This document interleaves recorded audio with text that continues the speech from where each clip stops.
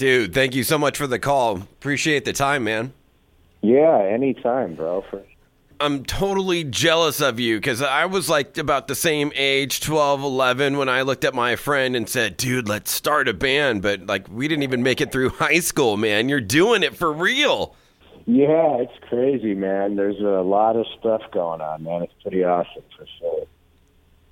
Amazing that you've been able to keep it together this long with you and Roman and are actually doing it though and putting out music. I mean, every kid dreams of that, but you're living that dream.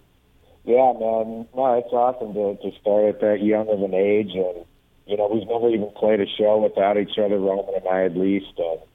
And now all these years later, to have a song react like this and to sell like the kind of numbers we're doing, and yeah, it's amazing, man. It's awesome. Killer album, instant gratification, and a great name because that's the world we're living in today. It's all about instant gratification. 100%, man. Absolutely. We actually put a record out, under a year before then, so it's going to be our instant gratification, so to speak. It definitely has been that. Yeah, I'm loving it, and loving that we're going to get to see all these tunes live coming to SoCal on February the 19th, playing the world-famous Whiskey A Go-Go. We are, man. Yep, we're going to be out with a band called Flaw, and we're coming through, man. It's going to be one hell of a show for sure. Now, when you tour, when you go on the road, do you do a full band behind you? Well, we're kind of different, man, in the sense that, what we do is almost a combination of an EDM show and a rave and a rock fest. There's a DJ on stage. We all wear these kind of cool masks for a few songs. We switch out DJing, switch out vocals. There's a 10-foot LED screen. So it's really a combination of a bunch of new things, and that was kind of the goal, to make it something cool. And the fans are loving it all over the country, man. Everywhere we take this, first we didn't know. And, now that this thing is blown up and we've taken this across the country, I mean, the fans are just loving it. So we can't wait to bring it to Southern California, man. It's going to be great. And Flaw, a great band to tour with. I love them. It's funny. Tell me if you agree with this, man. I always call Chris Voles their singer.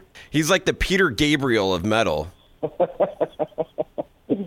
what's funny is I've only talked to Chris a few times. Good, man. It's going to be good. Those guys have been, them being around for so long and us kind of being newer and having that, like, younger audience and stuff like that. We're trying to, bridge the gap, I guess, and kind of see what happens when we mix the two worlds together.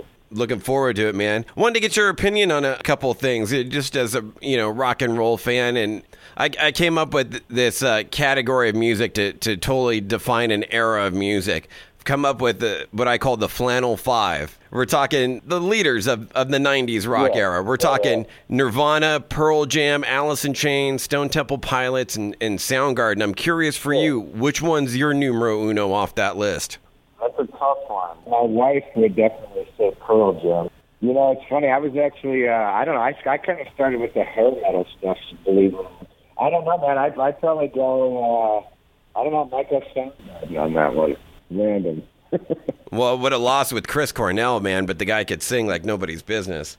Yeah, well, that's another thing, dude, is like, Cornell then Chester from Linkin Park and a lot of crazy stuff, in the last year. Unfortunately shows the darker side of what we're all in here, you know what I mean? And there's not much you can really say about it. It is what it is, I guess. It's gone way too soon, and Chester too, man. I imagine Linkin Park is a band that had a big impact on you. Yeah, Linkin Park, I mean, just across the board, I'm sure they've influenced a lot of the newer bands, and at least for us, being younger at that time, and them being one of the first bands that introduced us to, I guess, the hip-hop aspect of this and the electronic stuff, they definitely had an impact for sure. Speaking of my fun little categories, I got one for that too, if we're talking like bringing the hip-hop in and the new metal, and one I came up with, the new metal six-pack. Let me get your take on this one. Okay. Limp Bizkit, of course, Linkin Park, Korn, Rage Against the Machine, Slipknot, and Disturbed. Oh man, I'm fans of most of those bands. I don't know. I would have to probably go with Linkin Park though, if I had to pick out of those. Of course, Disturbed and Slipknot and things like that. But I'd probably go with LP on that one, bro. Do you have a favorite song from them or a song that comes to mind?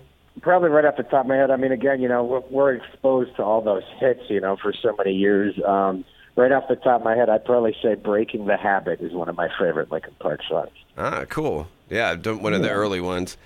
Curious for your take on how you discovered, the definition of heavy metal, Metallica. Yeah, well, for Metallica, I'd gotten into Ozzy like really early. But then it almost seemed like Metallica was a natural progression. I did the Ozzy thing, I got into the Motley Crue thing, and it only seemed fitting, that Metallica was going to come eventually. And once that hit, I went out and bought every album, just like I'm sure a lot of us did, and yeah, man, a huge impact. They have a hands down the biggest metal band on the planet, Do you remember that first song that you heard from them?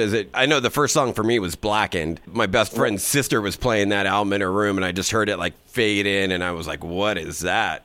Right. Well, I think for me, I mean, I didn't get to, I wasn't around like in the good old days, I suppose, but I wish I had a better story too, but it was probably Enter Sandman on the radio somewhere. And, now it's kind of like, oh, we've all heard that 1,000 times. But, when you're young, like if I was, 12, 13 years old and you hear that riff on the radio, and it's like, wow, that's a track that just pulls you in, and obviously stands the test of time because you still hear it all around the country even right now. Oh, yeah, absolutely. It's phenomenal, man. It's amazing. Great band, and a band I fell in love with. And then I hate to admit it, but I went through that phase when they did Load and Reload and cut their hair, and I got all mad at them and kind of fell out of love with them. And now I've fallen back in love with them. So that's kind of why I'm asking everybody's kind of Metallica moment, discovering that. Yeah, and I thought their the latest album I thought was pretty good, and I went out and bought it. I hadn't bought a CD in a while, and I guess for fans that love the, thrashier side and old school stuff, I mean, at least I heard a lot of people dug it. What'd you think about it? I loved it. I mean, it's never going to be what it was, but I think it's the closest it's going to get, and there's plenty of jams. I mean, the title track alone was Hardwired. Like, oh, yeah, like I was in hook, line, and sinker. Even the last track on the album, Spit Out the Bone, that's another banger. Yeah. Like, yep. So I've kind of re-fallen in love with them again, man, especially, too, seeing them at the Coliseum at the big summer stadium tour and them just killing it. Killing it. Yeah, for sure, man. That's amazing. One other thing to get your opinion on, and one thing that I always bitch about on the radio, I really miss movies and music coming together in soundtracks when you would have that good marriage of movies and music. Like, speaking of Linkin Park, when they had that song What I've Done in the Transformers movie, I kind of feel like that was kind of like the last one to do that. But curious if you have a favorite soundtrack from back in the day you used to jam. Yeah, I mean, I don't know. I always loved the movie Rockstar. When I was a kid, me and my friends used to watch it, like every day, probably a couple times a day. Like, I don't know, I guess that got me into like the Ted Nugent Stranglehold stuff and, some of that old stuff on there. There's so many soundtracks, I guess, over the years. The Crow soundtrack was awesome. Oh, yeah. One of my favorites. There's a lot of, it just brings me back, I guess, to that time, which, again, was like the early 2000s and stuff like that. But I guess for me, because I never got to live in those eras that I always grew up loving, that was kind of what I always listened to, Great rapping with you, and we'll keep in touch, Kyle. Thanks for the time. I appreciate it. Man. Thank you. Later. Yep, take it easy.